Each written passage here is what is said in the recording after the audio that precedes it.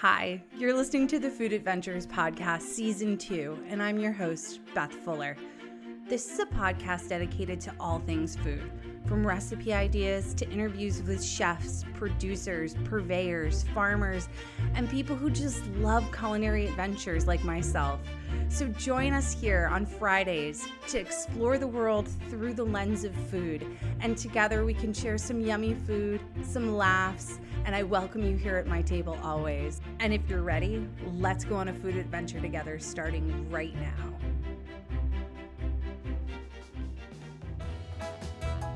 Hey everyone, you're listening to the Food Adventures Podcast. I'm your host, Beth Fuller, and this is episode 8, Season 2. If you're new to the podcast, thanks for being here. If you're a longtime listener, merci beaucoup. You know what I'm about to say. Don't take notes. I've taken all your notes. Go to my website for everything, ElizabethRFuller.com. While you're there, check out my amazing food and product photography. It's what I do for a living. So if you need photos, I'm your gal. Shoot me an email. You have questions for the podcast. If you want to be on the podcast, if you need culinary sleuthing of any kind, shoot me an email. Let's go on a food adventure at gmail.com. Tag me in all of your food adventures on Instagram at Let's Go on a Food Adventure. And of course, what are we going to do right now, you guys? We're going on a food adventure. Let's do this. All right, so how was your weekends? Mine was one of my favorite I've had in a long time. It was one of those weekends that was a mix of absolutely everything I love to do. Being a little cozy at times, going somewhere for yummy food, and laughing until my face hurt. Like, that literally was my weekend. It was so perfect. I hope that every weekend going forward it's a mix of these things. So let me start at the beginning. So I have, owning my own business, I do have a little bit of flexibility when I'm doing shoot prep and doing more like behind the scenes stuff where I don't need to physically hold a camera and be in the studio. I can take my laptop and kind of work wherever in the world I want to work. I just don't necessarily know when those holes in my schedule pop up, right? Because I'm always available to do a photo shoot. And so I'm not going to say no to money, right? Money talks. So I told my husband, I was like, hey, I have a little bit of time that like if we wanted to go somewhere, do something. And he's like, I work for a corporate job. Like, I need to give, what that's like. Like, you got to give notice. You can't just leave on a whim. And I'm like, yeah, fair enough. So I then thought to myself, this is Friday morning. I was like, not going on a vacation anywhere warm anytime soon. What can I do? I'm like, I'm taking my taste buds on a vacation. Yeah, you heard that right. We're going on an old school food adventure. And this is exactly where the name of this podcast comes from. So that was Oliver falling on the wooden floor in the background. Like he just like sighed and was like, she's telling the story again. So I said to Todd, I'm like, hey, do you want to go to Portugal? And he was like, what? I'm like, today, right now, do you want to just go to Portugal? And he was like, sure. I'm like, okay, great. So I found there's this area near us called New Bedford. Fall River and New Bedford are very, very, very Portuguese influenced towns in Massachusetts. And they have really good, authentic Portuguese food, whether it's from the Azores, whether it's from the mainland Portugal. Like the food is you're basically in Portugal eating this food, right? So we drove down to New Bedford. We found the restaurant.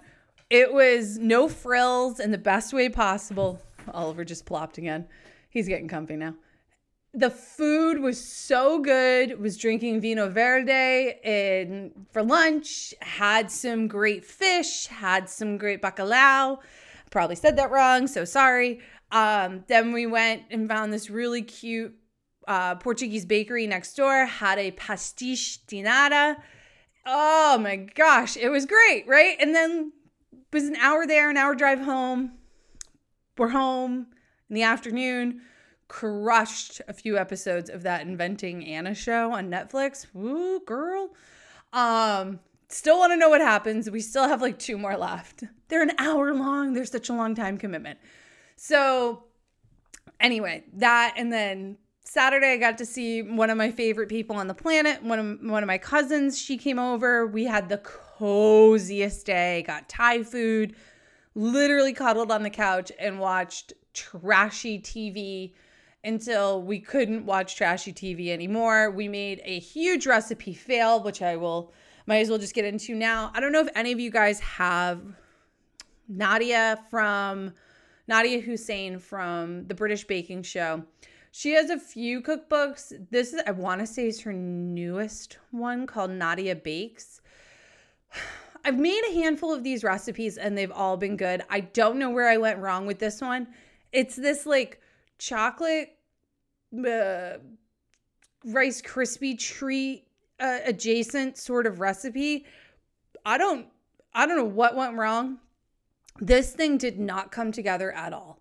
So there's no marshmallow in it, which, okay, how is this all going to stick together if there's no marshmallow? And she uses Milky Way bars that you cut up, golden syrup, which is basically, for those not in the UK or familiar with it, it's basically like corn syrup, like a darker, it's not dark corn syrup, it's not molassesy, it's more of like a caramel flavored corn syrup sort of, but that consistency, and a stick of butter. And that's kind of it. And you melt all that together, mix in the Rice Krispie treats. Oh, and chocolate. Mix in the Rice Krispie treats, and then you take melted chocolate, put that on top of it once you smush it in a pan, and then cut up more Milky Way bars and scatter that on top, and then cool it somewhere, fridge. If it's cold enough, somewhere else, put it in outside on your, I don't know. Doesn't matter. Put it in your fridge. And bing, bang, boom, Rice Krispie treats. No, these things did not stay together. They completely fell apart. My cousin and I are sitting on the couch eating it with a spoon out of the container because I was like, it tastes really good, but unfortunately, this is such a disaster of epic proportions. There was no saving this at all.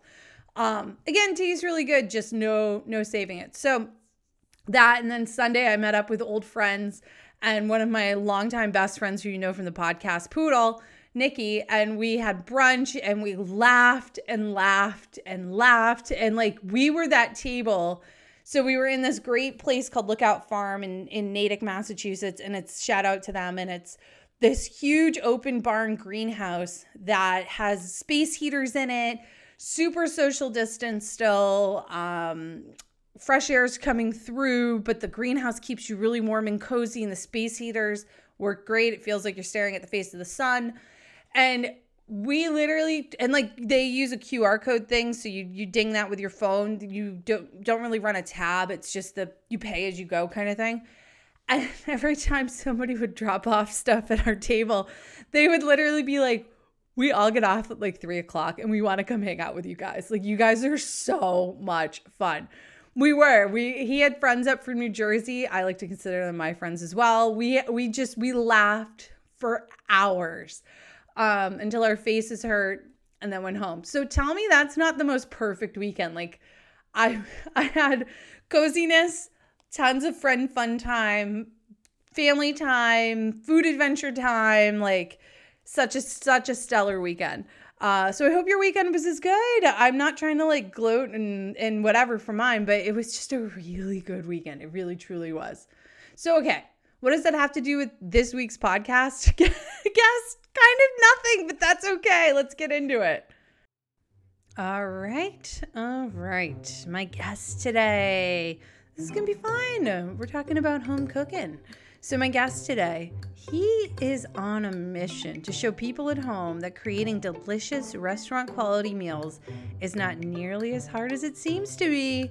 He is encouraging everyone to break out of their recipe routine and tune into a place where they can make elegant meals in the confines of their own kitchen.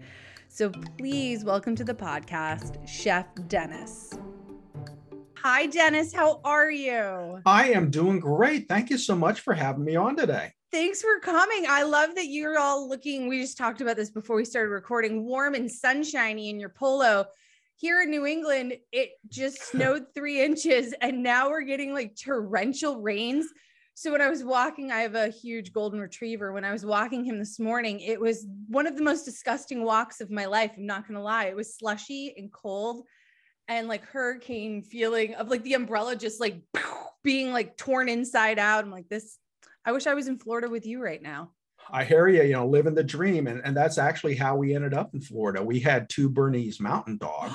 Oh, I love that. They were just amazing. And we were living in New Jersey at the time. And we were out walking them in the ice and the snow, freezing. And my wife turned to me and said, "You want to move to Florida?" And I went, "Yes." Where in New Jersey did you grow up? I grew up in Pomona, which is about 12 miles west of Atlantic City. Oh, okay. So you're Southern Jersey. Southern Jersey. And my wife was a Philly girl. So she went to Girls High. And we actually met in Ocean City, New Jersey. I was a chef at a restaurant. And her mom had a house 5 houses down from me. And she had been there every summer. And this summer she was looking for a job. So she became a hostess. Oh, wow. Too funny. Yeah. And I always tell people she shamelessly threw herself at me, but pretty much it was the other way around. Well, when a girl knows what she wants, a gal knows what she wants. And I love that she's got the balls to go for it, literally, and be like, hey, take it or leave it. This is who I am. You want to go to Philly? You want to stay here? Take it. Come on. Yeah. We ended up moving to Oak Lynn, New Jersey, which is right outside of Philadelphia. Okay. So we lived there for, how long did we live there? About 12 years. And then finally, like I said, it wasn't so much the cold as the gray. Yeah. The gray just gets depressing after a while. Yeah, it does. I used to live in San Diego. So the only reason I moved back here, I grew up in New England, moved to San Diego for a long time. And then I came back because I missed my parents. And then my mother and her husband bought a house in Florida, and now they go down there in the winters, which is the most cold, depressing, gray part of living in New England. And they've left me here. So, and my dad is constantly in and out as well. So I'm like, you people, you abandoned me. What the heck? So being from the southern part of New Jersey probably really influenced your cooking style and your culinary background of what you then gravitated towards what you wanted to cook too. Well, I got the bulk of my training. I had some early on before I became a chef, kind of an accidental kind of training. That's a whole other story. But I was working in a nursing home as a food service director, and my salesman came in and said, "Hey, this guy's looking for someone to train. Would you be interested?" So I took a job making like absolutely nothing and worked there. And the first day I worked there, I knew this was a good place for me because after the end of the first day, I turned to him and I said, "I wish I had been more help." And he said, "Yeah, I wish you had too." Oh, wow. Okay. Yeah. So that was the beginning. And then they had brought in, he had this big German chef, CIA trained Norman, who was very proper and very grim. And he was trying to be that role. And I would screw with him just because that's what I did. And "Dennis, do you know how to clean ducks?" And I would grab a duck, I would grab a scrub brush and a can of Comet and go, "Where are they? Where are they?" Oh my God. And I wore him down over time. I got him singing Teddy Bear's Picnic with me on the line. And actually he hated cooking. Oh. He loved every other aspect of the job, but he really didn't like to cook. I know hate would probably be a strong word. It just wasn't his thing. Mm-hmm. So I would jump on the line every chance I got. And if the boss, Bob, came back, he would say, "What's he doing back there?" And Norman was 6'4", 280 pounds. He would just grab me and throw me like a rag doll. And, I was big then too. And then he'd leave and he'd go, "All right, cuz, go back, go ahead, go back." Because he knew I had watched and I knew what I was doing. I had learned and I'd had some skills before then. I just never really let on that I knew anything. So it was kind of fun. It was an interesting way to start my career. Yeah. And so then from there, you went to culinary school? I did not. I pretty much stayed with them. Well, I was with the family on and off for 15 years, but I stayed with them for a few years and I got a lot of training. excuse me, Mm-hmm. Norman taught me how to cut meat and how to, back then you'd have a leg of veal hanging and you would just cut it down. I learned a lot of the skills. I did go to school, but the classes I had, it was an associate's in science. So I learned about purchasing, I learned about scheduling, I learned about all the other aspects of food service. Yeah, the managerial stuff. Mm-hmm. But my hands-on really was their training, how to do things properly in a restaurant. So, that was over a course of a couple of years before I ended up cooking at the end of that season when the owner got stung by 18 bees. They put me in the corner. I walk in on Labor Day, the busiest day of the year. Oh my God. And he says, "Guess who's cooking today?" I went, "Who?" He goes, "You." And I went, "Okay." Oh my God. So God. That was my trial by fire graduation. Yeah. But that was nowhere near where I needed to be. Sure. So I just kept learning. And honestly, I read every book I could find on Italian cooking. Mm-hmm. I had a friend a few years later want to open an Italian restaurant. He said, "I wanted to be real Italian." I was making stuff. He had no idea what it was. Yeah. It went a little too Italian. Well, yeah. I mean, you've been to Italy? Yes. I know many times. And so the food in Italy, and I grew up, in the Northeast too, which is a very heavily Italian, Sicilian, Southern Italy immigrated population. And the food that is cooked here in America is night and day of what real Italian food is. It's not even close. And I mentioned this before in the podcast, like there's no garlic in true Italian cooking. You remove the garlic cloves a lot of the times. You might saute a clove half cut in some oil to give it flavor, but you're not going to chop up an immense amount of garlic. And to me, classic true Italian cooking is just taking the freshest ingredients possible and just letting them sing beautifully in season, very simply. Absolutely. And not a lot of cooking, unless, of course, you're making sauce. And then it's more or less the longer you can keep it on the stove, the better it's going to get. But you're absolutely right. Actually, the French use more garlic than the Italians do. And that was one of the first things I learned on my first trip over there was like how little garlic they had in things. Oh, yeah. And how it varies region, even the styles of pasta vary region to region, where you're going to have, and the sauces vary, the olive oils vary. Yeah. It's their cooking is so intensely beautiful and so like segmented to that particular, sometimes even to that town, because they're cooking so hyper local. I mean, gosh, talk about culinary goals. I wish America would embrace some of that European. We never will. You'll always see blueberries and strawberries all year round up here in the Northeast. You'll always see an avocado. You'll always see, because that's just the plane ticket we're willing to pay to ship stuff in. But there's nothing like fresh produce in season when you can get it. Yeah, it is. Well, that's how we're supposed to eat. We're supposed to eat, it's not that butter is necessarily bad for you. We're supposed to eat butter and more fats in the winter, not in the summer. In the summer, we eat lighter with oils, but as Americans, we eat whatever we want when we want. Yeah, because we can. Yeah, unfortunately. Yeah. And give me more, because it's this entitlement thing. So Tably, I mean, we're going to dive definitely more into your culinary world, but what made you want to become a chef to begin with? Like what sparked this interest in food for you? Well, I was a little round boy who loved to eat. Sure. So that was pretty much it. My mom was a nurse and she would work nights so she could be home during the day. So that meant during the summer or on days off, I would be left to fend for myself. And, I didn't want to wake her up, and I would make something for lunch. I'd get on my bike and I would ride to the corner store and I would exchange. That's when we used to take bottles back. Yeah. And we would get money for the bottles. Yeah. And I would buy a box of something and go home and try and make something. And I always enjoyed eating. So cooking just seemed like a natural segue. It's not like it magically appears. Well, it does if you have someone who's cooking for you. Yeah. My wife thinks we have a magic refrigerator. She'll ask for something. She goes, "Oh my God, it's there the next day." I know, right? Yeah, I hear you. I'm that person in my house too. I get it. But, I always loved food. It was just always spoke to me, and usually it was eat me, but it spoke to me.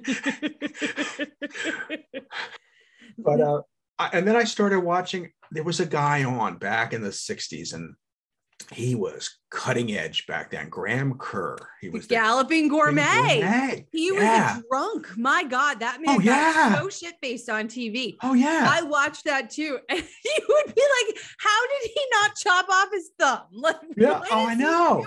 I know. But with a glass of wine in his hand. Yeah, we'll have a little wine. And he was just so debonair, and he was, he'd had the scarf on and that accent, and he was like, but the biggest part was when he would bring people down from the audience, and they would taste it, and you would see their faces, and they would moan. And I'm like, wow, how do you have that kind of power with food? And that was who I kind of modeled my philosophy of cooking early on. A lot as you grow and move, things change, but he was the American diet. I'm trying to think of which one it was. Anyway, the ADA or one of them marked him as the most dangerous man in America because because he cooked with butter and cream. The Heart Association. Yeah.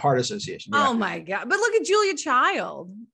Dancing a raw chicken across, cooking with butter and cream, Julia was so underrated at the time. She was just a housewife cooking, Julia was freaking brilliant. Oh yeah. Jacques Pepin. I mean, all of them. I too, a child of public access, PBS, and watching Yan Can Cook and Julia Child and the Galloping Gourmet and all of that before there was cable. I mean, what we would watch too. So I totally am with you on that. And I feel like those things shaped me as well in my passion. And also you're probably your passion to travel, because with food, you want to go and see where eventually where it comes from and understand it even deeper. And when you do, those experiences get imprinted in your mind like no other. Oh, absolutely. Yeah, it's really special. And food is the common bond. So no matter where we travel, if we don't speak the language, food speaks it. We were in Germany and we were in Munich at this actually for the day while we were changing planes and stuff. And we're walking and we hear music, and happened to be like a pop-up Oompa festival that happened twice a year. And I'm like, oh my God. And they've got the lederhosen on and they're dancing, and I'm taking pictures, and I look and goes, where's my wife? What happened to Lisa?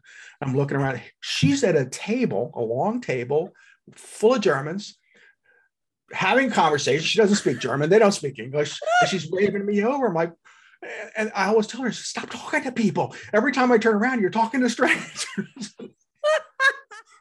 A woman after my own heart. I'd be doing the same darn thing, like grabbing somebody's beer and toasting them. Oh yeah. Because between food, charades, and basic things like yes, no, thank you, please, in another language, you're good for a minute. Like you can get through. Yeah, we sat there for about an hour with them and had a great time. Turned out one of them was from Australia, so we did have one English speaker that did some translating. But the woman she sat next to had a sister, I think, in Los Angeles, and they kept trying to talk little bits back and forth. And it was fun. That's awesome. But the food really, food makes everybody happy. Food and drink. Yeah. So that's all you got to do is try and connect through that, and that's kind of the philosophy I've carried over into my blogging now, is because we've gotten away from cooking at home. We really have. Yeah. And a lot of it is we just don't know what to cook, and there's no joy. And it's because we'll see a recipe and go, well, all right, I'll make that, but I don't like broccoli. I'm not happy about it. So I always tell people, if you don't like broccoli, leave it out. These recipes were not brought down from the mountain on stone tablets. Yeah. Unless it's baking. And baking is science. It's a whole different thing. But you can still substitute out flavors even in baking. God. Yeah. You still have some. But that's one of my things. So I tell people, and they don't realize, all right, you like spinach, put spinach in. I use mushrooms a lot because I love mushrooms. You don't like them, leave them out. No harm, no foul. Right. Absolutely. So that's a great segue though, because I'd love to talk more about your blog and what you do. I know you have this insane love and passion for helping teach home cooks how to feel probably a little more culinary, having more confidence culinarily in the kitchen, right? Let's say that. Yes. And what would some of your beginner tips be for a newbie who thinks, because after you've cooked in the kitchen, which we'll get into in a minute, you're able to intuitively make tweaks and changes a little bit easier. But when you are looking and you're already intimidated at the recipe and you're like, I need to follow this to a T, because if I don't, this is going to be a mess and I'm going to waste money and get takeout at the same time. Right. What would some of your tips and tricks be for that newbie beginner? Well, the first tip I would give you is when you try a recipe at home, to make something that you enjoy eating. All right.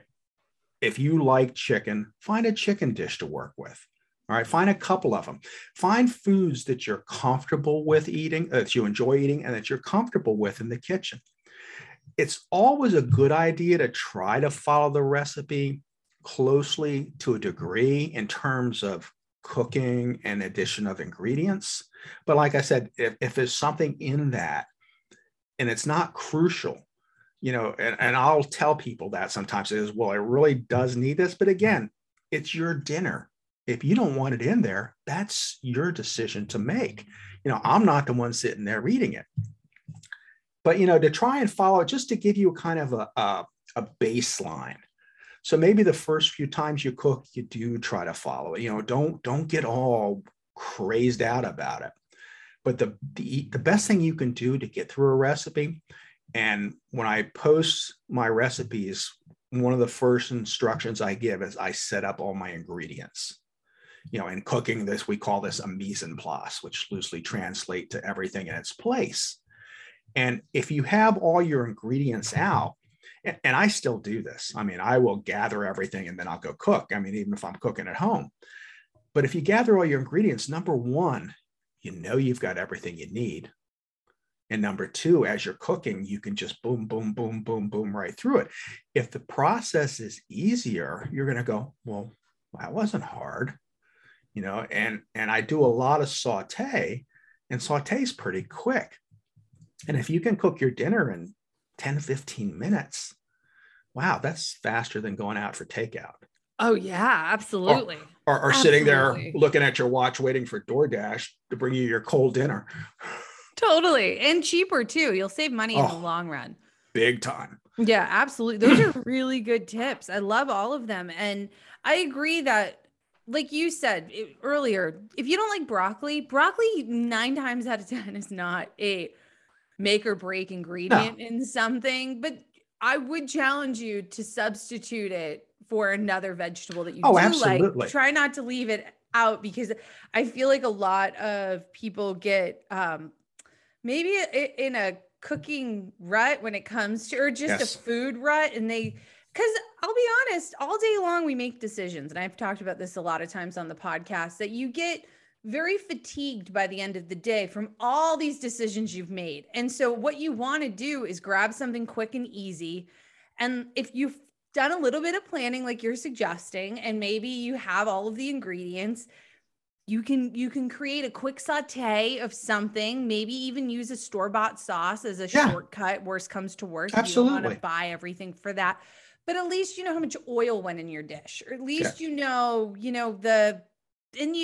can tweak the veggies and they're not overcooked or mushy by the time you get it from DoorDash or something like that. So I think that's wonderful. Now, say you're someone like me or someone very advanced in the kitchen. Mm-hmm. And I know you have a lot of chef secrets that you really like to talk about when it comes to elevating dishes to that restaurant quality style. What would some of those tips be? Absolutely. And I think one of the biggest secret that I like to share is that I use a soup base, and I keep a few different varieties of soup base in my refrigerator. And I usually buy Miners when I can, because that's what I had in the restaurants. And Miners was the gold standard for soup bases. You might go, well, I can't find that. He goes, well, you can get it from Amazon most of the time.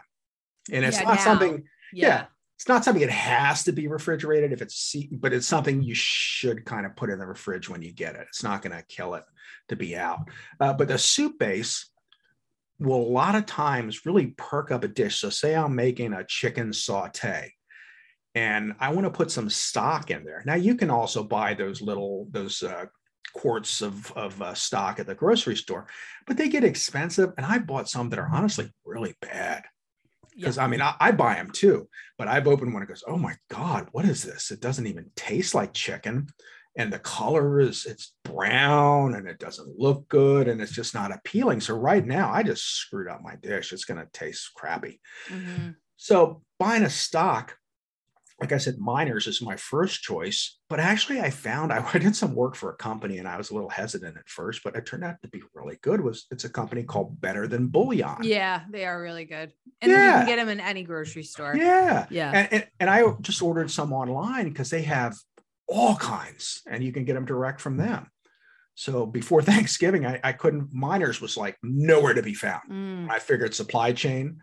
So I ordered some turkey base to make gravy with, and I got some vegetable base, a vegetarian base. So again, even if you don't like cooking with chicken, you can get a nice vegetable base. Mm-hmm. And when I say to add these, like in the restaurant when I would cook, I had my butter oil mixture that I used to saute, and it would be, about half and half at that point. And I had a vat of chicken stock, a little bin of chicken stock, and a bin of clam stock. So these are what I used to make my sauces with. I had all my mise en place and I had people filling them constantly. I had a table with all my ingredients on it. So it was pick and make. But when I was making like a chicken dish, like chicken marsala or a chicken with vegetables, I would take a ladle of the chicken stock and put it in it. And that would pick up the flavor. And then, add your seasonings to it. And the last tip for thickening the sauce is I always had some softened butter and I had flour because I would always dredge my meats in the flour.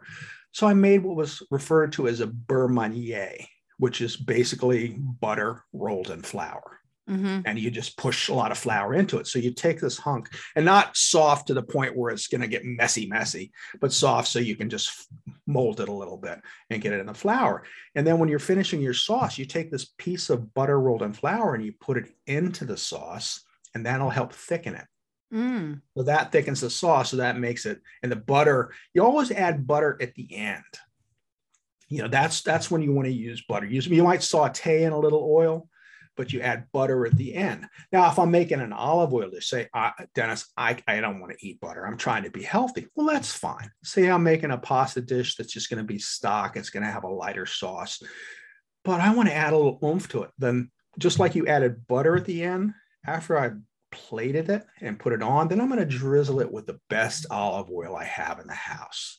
Mm-hmm. And it's always okay olive oil, good olive oil to start with, the best at the end, because you're not going to taste it at the beginning. And just like I added the butter at the end, the good olive oil at the end, that's when the flavor profile is really going to help build. So for advanced cooks, those are some of the things I like to do. And to remember that we eat with our eyes. Mm-hmm. So keep some fresh chopped parsley or some freshly finely diced red pepper, or something to add some color or a little burst to the dish when you serve it, because you can serve a beautiful little dish and it looks, and it's just, there's no pop to it, but then you sprinkle it with some parsley or basil or some color to it. And all of a sudden it looks like, oh, that's happy. Oh yeah. Yeah. And you're speaking my language because professionally I'm a food photographer. So when I get asked, like, how can a blogger or somebody who's even taking shots with their iPhone really make their food stand out? I always suggest having fresh herbs, any pops of color that you can add to a plate, because it makes it look so much more appealing. Now, when you're talking about these ingredients, do you feel that it's important to buy these higher quality ingredients at a specialty store, or do you like sourcing them from other places? What type of ingredients are we talking like about? Say it's like the really good olive oil, because grocery store olive oil is different than, I mean, some grocery stores sell nicer olive oil, but if you want really, really good olive oil, you want to look where on the back, what's the expiration date? It needs to have one. What's the country of origin? Is it a single origin country? And also, depending on where in the world your olive oil is from, some are more robust flavors than others, and some work better in other dishes than like a delicate fish dish and things like that. Like, would you recommend going to specialty stores for truffle salts and those types of ingredients, or just Amazon or a regular grocery store? You know, if that makes you happy, do it. Yeah. Okay. It's all about what makes you happy. You know, if you have access to a restaurant store, like it was so funny, we're driving and all of a sudden you would have thought I saw Santa Claus or the Easter Bunny or something. I start yelling and happy and I'm overjoyed. Well, they opened up a restaurant depot about a mile, about a mile and a half from my house. Oh, man. And my wife's going, what? Said, restaurant depot. Yeah. Kid in a candy store moment for you, Dennis, for sure. Absolutely. And we eat way better than we should because of that. So, because the stuff's so close. Yeah. You know, if buying truffle salt at a specialty store, part of the adventure of cooking is how you get there, the journey you take. And if you have time and it's really something you enjoy, the journey of cooking includes going to that specialty store and talking to the owner or talking to the salesperson and asking them, where is this olive oil from? I remember being in Philadelphia at DeBruno's, and then the first time I did an olive oil tasting, and he says, they put it in the palm of your hand. He says, now let it warm up. And then just like wine, you slurp it up, you bring it in. Wow, pepper, grass, you know, the different things you taste is phenomenal. Now, if you can't taste those nuances, just like me with wine, I mean, I can taste them, but they don't get me that happy. I don't get overjoyed unless it's, oh yeah, it's got some oak, it's got some berry, it's got a little currant in it, you know, but I don't sit there and go, oh, what does it have? Tennis ball, fresh cut garden hose. Right. Yeah. Right. Yeah. You could give it to your golden retriever and you go, yeah. Exactly. But yeah. If that's something that makes you happy, man, go for it with every bit of joy you have in your body and take it and run with it. It's just like kitchen knives. You know, well, first of all, I've had 2 carpal tunnel surgeries. So when I cut, I almost have to use my finger to help with it. So I don't buy a $400 knife. You know, I actually found Meeson makes knives that I just love, and they're like $60. And it's a good knife, but I mean, I've also worked with Dexter knives, which I thought was funny after the show Dexter came out. I'm wondering if that's how they named him, but I worked with maybe those. Oh, you never know. Maybe. Yeah. With $17 knives a lot of my life in the kitchens, because you had the other thing I had was a knife sharpener. Oh yeah. So, and they go so quick. Yeah. So you buy the cheap knives and you sharpen them and sharpen them and sharpen them, and you've always got a sharp knife. So, you know, it's what brings joy, you know, like a few years ago, I decided to get rid of every pan I had and buy all clad. And I bought the copper ones too. Yeah, I have those too. Yeah. You know, so it was like, do I need them? No. But do I want them? Yeah. Hell yeah. Do they make me happy? Yeah. Hell yeah. Yeah. Do they cook more evenly sometimes? Hell yeah. Yeah, and you can abuse the crap out of them. And as long as you got go ahead. A can of Barkeeper's Friend, and they sparkle. That's exactly what I was gonna say. Barkeeper's Friend is the total kitchen secret cleaning agent to make your pans look brand spanking new. And Absolutely. My wife loves it in the bathroom, because I'll go to get my can of Barkeeper's Friend. I'm going, what happened to the Barkeeper's Friend? Oh, I cleaned the shower. You used all of it? I know. You're like, what the? Okay, we need to get more. I mean, it's not that it's that expensive, but I know. It's just like when you want it, you need it, and you need it there. Then totally. Yeah. Oh yeah, I polish. We have a stainless steel undermount sink. I'll polish that with it. Oh yeah. It'll shine anything up. Yeah. It cleans. If there's a stain I can't get out, even out in the car or something. A barkeeper's friend. I was telling people, barkeeper's friend. Try that. Oh yeah, it'll get anything out. So do you want to answer a couple of listener questions? Oh, absolutely. All right. So April from Instagram writes, I feel pretty comfortable in the kitchen, but I need some dating advice. I want to make something that will impress a date, but won't take all day, or that I need to take every single kitchen gadget out to make. Do you have any ideas? One of my favorite dishes to make that I think was the first dish that my wife really loved was chicken marsala. Ooh. Mm-hmm. Simple dish, really easy to screw up simply because you bought the wrong marsala. Ooh, okay. What do you recommend? Now, every other chef in the world that I've ever spoken to or read about says to buy dry marsala. And I say, nay. Buy sweet marsala. Ooh. And not because it's not going to be sweet. You don't have to think, oh, wow, is this sugary? No, it's just the different nuance in the flavor and the sweet nuttiness, where the dry is supposed to give you more of that, but the sweet seems to give you more nuttiness. The preferred brand is Pellegrino. Mm-hmm. Yep. Love Not that. always easy to find. And sometimes you'll see sweet and dry, and sometimes you just see Pellegrino. So if there's no choice, just buy that straight. Okay. Other than that, there's some other good ones out there, but always try and look for that. I'm trying to think of the other brand I like. I know Fiore, I think, is one. But I mean, if you see O-Pee-Chee, that's like the last choice. Yeah, it is. No judgment, but I mean, yeah. So I love that. What kind of mushrooms do you use in your chicken marsala? I like to use just regular mushrooms, but sometimes like white button or cremini? White button, but I will use cremini if I have them, and I will use baby bellas, I will use whatever I have in the house. Actually, the darker ones, they'll give it a little more contrast. It'll actually blend in better, not contrast. It'll blend in better to the sauce. But the other key to using the right marsala, all right, so here we talked about chicken stock. So you're gonna and let's start at the beginning. Yeah, let's start at the beginning. Let's start at the beginning. All right, so the first thing you're gonna do is you're gonna get your chicken breasts. And a lot of times you get referred to them as Dolly Parton breasts. They're just too big, and you need to slice them in half because they're never going to cook. No. So either you want to cut them in half, and if you pound them out, that's going to be the size of the whole saute pan. So, usually you just cut them right in half to make them about maybe 4 ounces, somewhere in that range, 4 to 6 ounces maximum. So you dredge your chicken breast in flour seasoned with salt and pepper. Okay, you always season the flour. It gives it just a little bit extra chance of adding some flavor to it.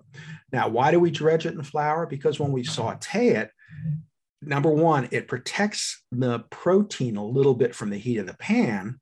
And number two, it's going to help me make the sauce because the flour is going to stick to the pan a little bit. And that's when I'm going to help thicken the sauce and make the pan sauce from it. So you saute it, and then as you saute it, like I always do one side, and then I add the mushrooms in when I turn it, and then let them start cooking. All right, so then when the mushrooms are pretty much cooked, that means the chicken's just about done at that point. So now I take my marsala and I hit it with marsala. Now this hitting it with a wine, with something cooler than the pan, is going to deglaze the pan. And deglazing the pan is important because in a restaurant, number one, it'll help stop the cooking at that point. So it's not going to keep cooking. Number two, it's going to release all those bits of flavor that have stuck to the pan.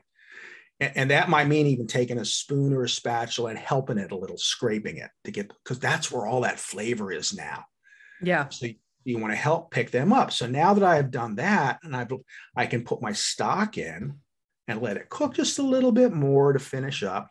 And then it would be ready to go until I'm going to add my beurre Meunier to it. I was going to say your little secret knob of butter. Yeah. And in a chicken marsala, I don't put any garlic in, but I put a little onion, granulated spices. I mean, I have a whole array of spices in my kitchen. The ones I cook with every time are granulated garlic. It's just garlic powder, but I don't say powder because powder used to be powder. Yeah. And it would clump. But I think most companies have gotten away from that. But I have granulated garlic, granulated onion, black pepper. Those are the three spices that are religiously go into things always. But in the marsala, I do not put any garlic in. So the pepper and the onion, beurre Meunier, boom. And then if it needs just a little, I might put just a little splash more marsala in to get that flavor prominent in the dish. Now, here is the one secret ingredient that'll make it much better. It's just a dash of heavy cream.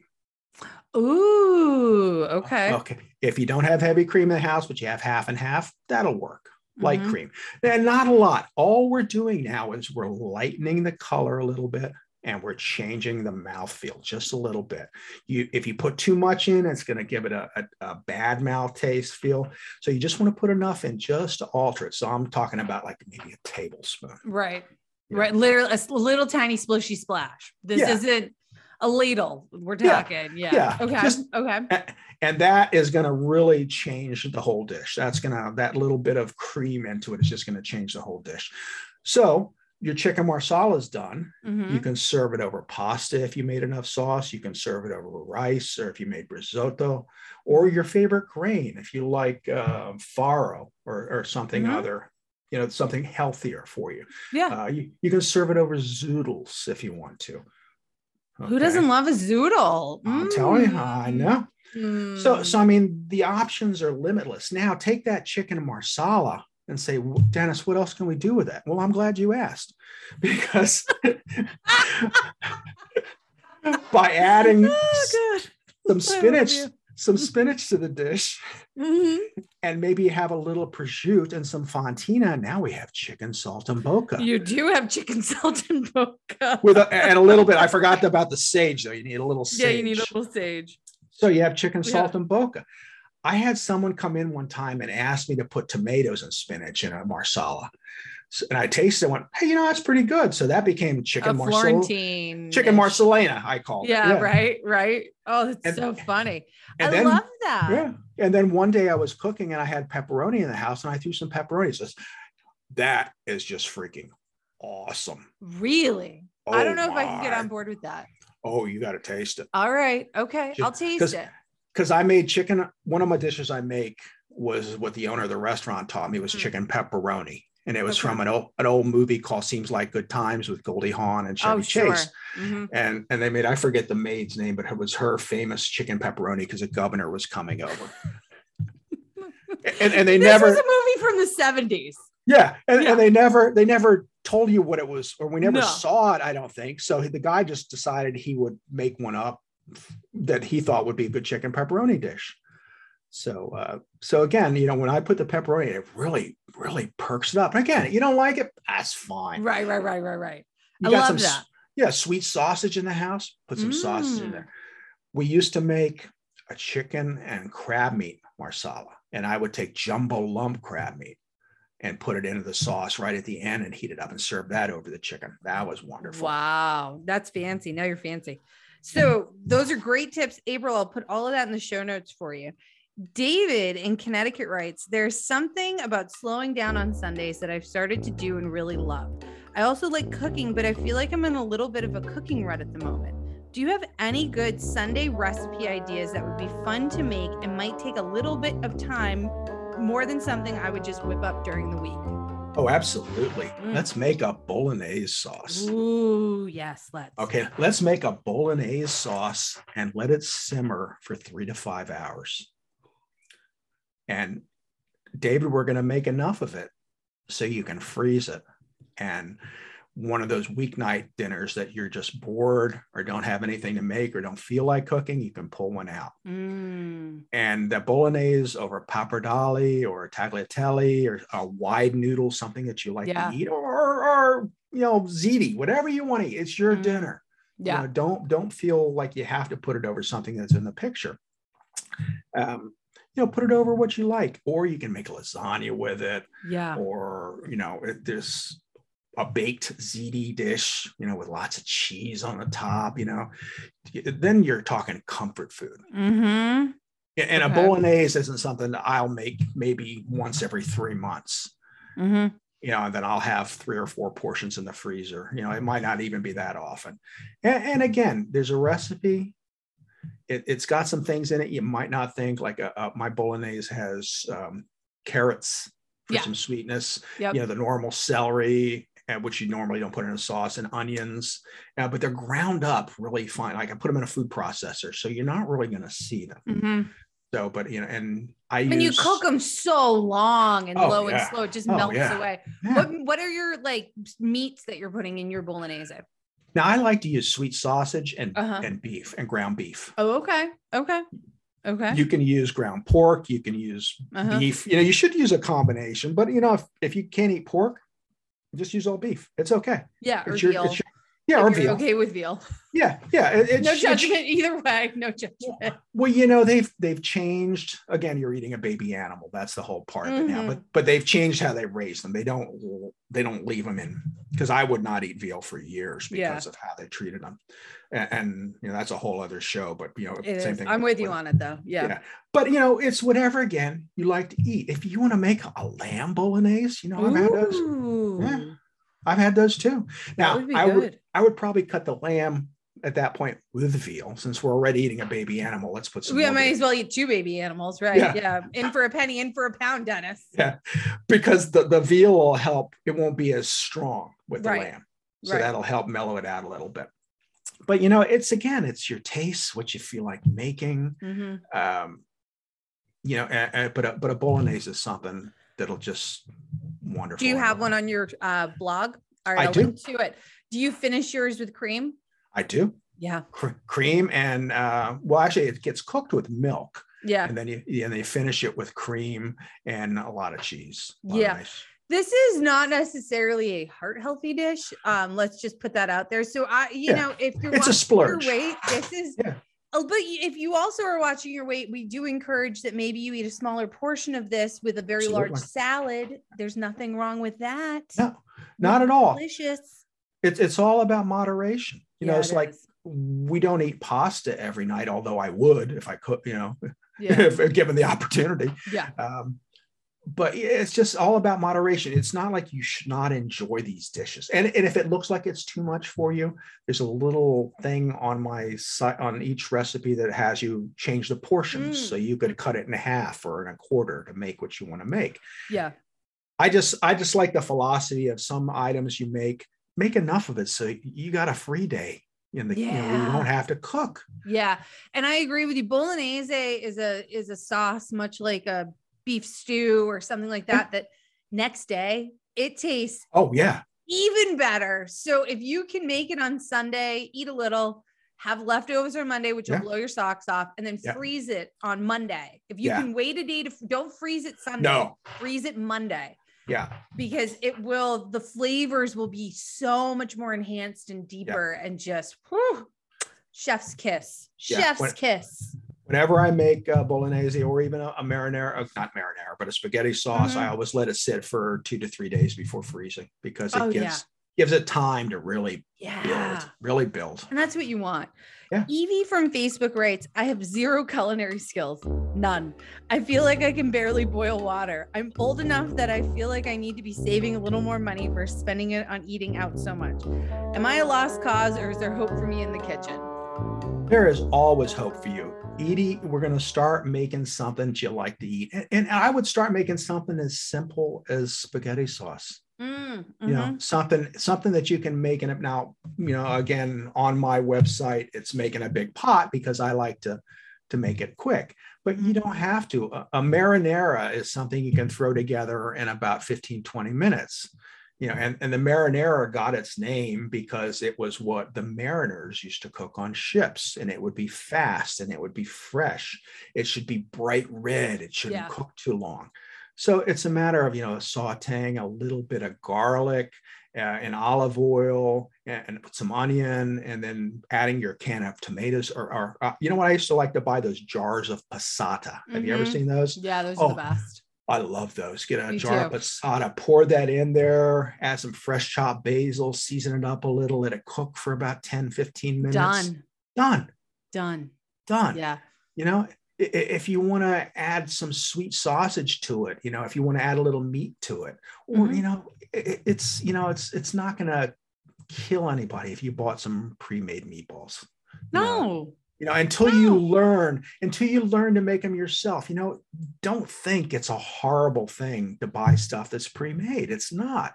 Or, you made your sauce, you made your quick marinara sauce because you just wanted to see if you could do it. Mm-hmm. And you bought some ravioli, or you bought some manicotti, and, there's a lot of things you can do just to get some confidence in the kitchen. Try making a soup. Soups are very forgiving. Mm-hmm. And again, when I make a soup, it used to be like, let's clean the refrigerator and see what we have in there. Yeah. All your leftovers. I made chicken soup the other day, and I says, oh, you'll see some rice in there and some green beans from dinner 2 nights ago. I threw that in there too. It's just, soup is made to use leftovers. That's what they were created for.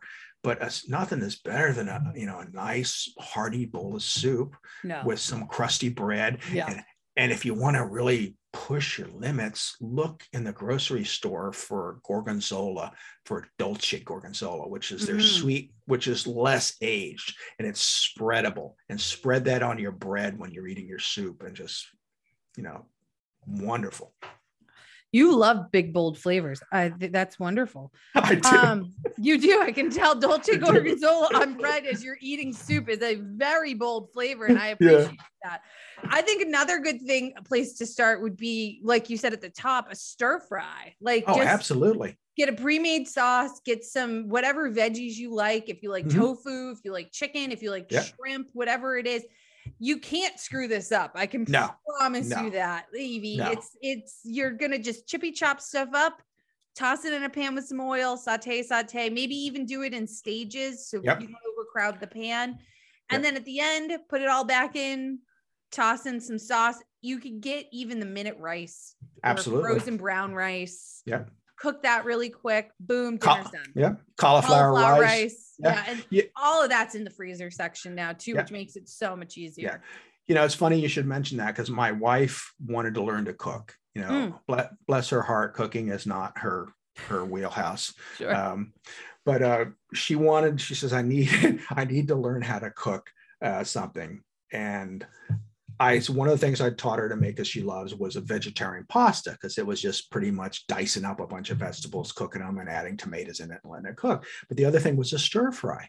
And to make it simple, I says, all right, I want you to slice some mushrooms, and then we're going to take this bag of stir fry vegetables that you get frozen in the, at your grocery store, and add them with this. What kind of sauce do you want to use today? General Tso's sauce, or whatever type flavor you want. Add it to it with the chicken, like you said, tofu, shrimp if you're on a splurge, or just vegetables. Yeah. Absolutely. I think those are and also in the veggie section, they always have those. They're more expensive, but if you don't even want to chippy chop stuff up, freezer section or in the veggie section, they usually have like a bag of stir fry cut up veggies. I would just, if you go that route of the veggie section ones, use them day of, because they're already pre-cut. Yeah. They've been sitting there for a minute. Yeah. Just saying. Yeah. You don't want to throw anything out. So I would use it day of. And if for some reason you can't get to them, well, let's make a soup the next day with them. Yeah. Or throw them in the freezer when you're done. If you're not gonna finish them, and then when you go to make your soup, one of the things, I worked at a school, the last job I had, and we had a salad bar, and the person on the salad bar knew when the vegetables looked a little, they were going, freeze them. And then when I made my soups, I'd make my big base of soup, everything fresh going in. And at the end, I'd get all these bags of stuff out of the freezer and dump them in there. And then that would just add volume to it and extra stuff to it. So it was a great way to use up other vegetables. It's a great tip. Brian in Dallas, Texas writes, so I don't have a lot of space in my kitchen or a fully stocked pantry. When I look at recipes, I see that I need to buy so many things, and I feel like, how am I really going to save money from eating out? I also could use a little help when it comes to planning. I want to cook, but it seems like it's actually more expensive sometimes than just eating out. Any help? Well, if you don't have the space, I don't know how limited you are, but again, a pantry does not have to be huge. If you give me a 10 by 10 room, I will fill it.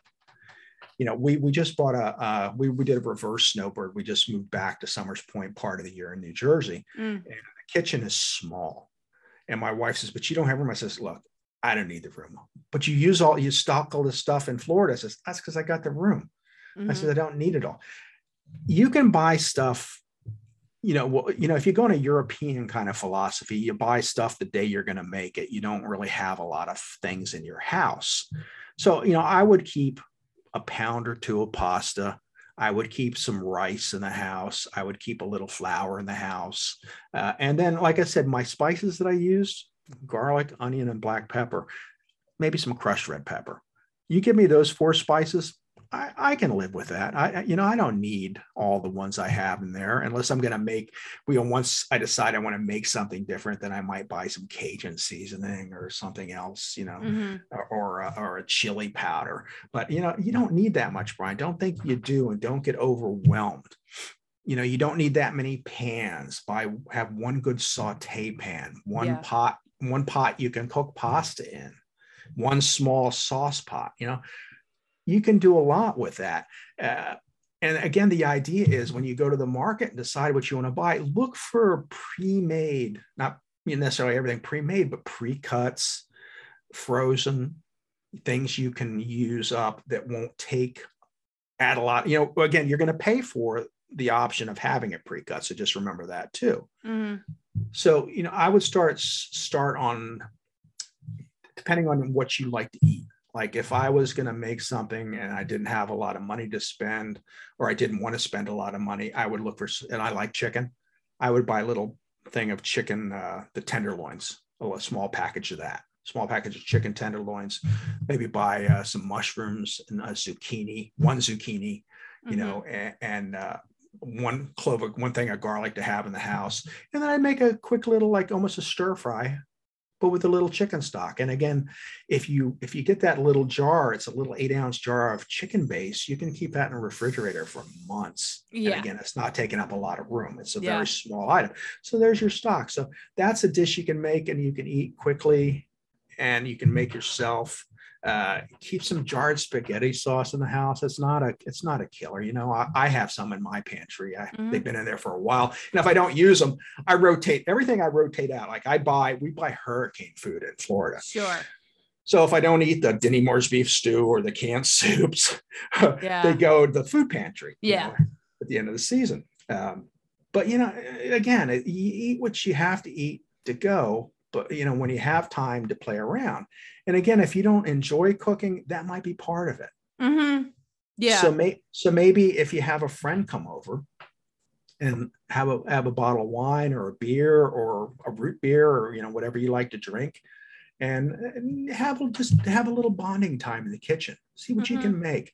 And then the two of you, it's easier to find joy when you feed someone else. Yeah. It is. Like I watch these movies where these chefs go home after a long day in the kitchen and they've got 27 items out on their counter and they're making themselves something beautiful and wonderful to eat. And I'm like, oh no, give me a box of macaroni and cheese. You sound like my husband. Yeah, I know. I'm done. I'm done. Yeah. No way, Yeah, no, totally. And I think dovetailing on what you're saying, if you are willing to do a little bit of planning and can think like, okay, Dave, I'll get like a thing of chicken, some veggies, and maybe day 1, it's a salad. Day 2, that some of those veggies turn into a stir fry. And then day 3, some of those things turn into a soup. So then you can have maybe 3 meals and you could always make 2 portions if it's just for you, Absolutely. Or a frittata or a quiche. Love a good quiche. Yeah. Or, talking about the chicken, if you buy more and you have chicken left over, well, you cook it all. Even if you and dice it up and make chicken salad. Right. Exactly. Nothing beats a good chicken salad. So, it's always something you can do and think about it. And having a chicken salad sandwich and maybe a bowl of soup at dinner is not a bad thing either. No. And you're saving money. No. And a rotisserie chicken too. Oh yeah. Who doesn't love a good rotisserie chicken? telling you, I love them because that's a couple meals right there. And then the carcass and what meat's left, make some soup. Make some soup. Yep, you said it. So Dennis, how can people find you? How can they get a hold of you? Well, you can find me on my website, and that's askchefdennis.com. And if you look on social media, I'm Ask Chef Dennis just about everywhere, on Facebook, on Twitter, on Pinterest, on Instagram, on LinkedIn. So, it's pretty easy. You just Google Ask Chef Dennis and you'll boom, there I am. There he is. Poof, he appears.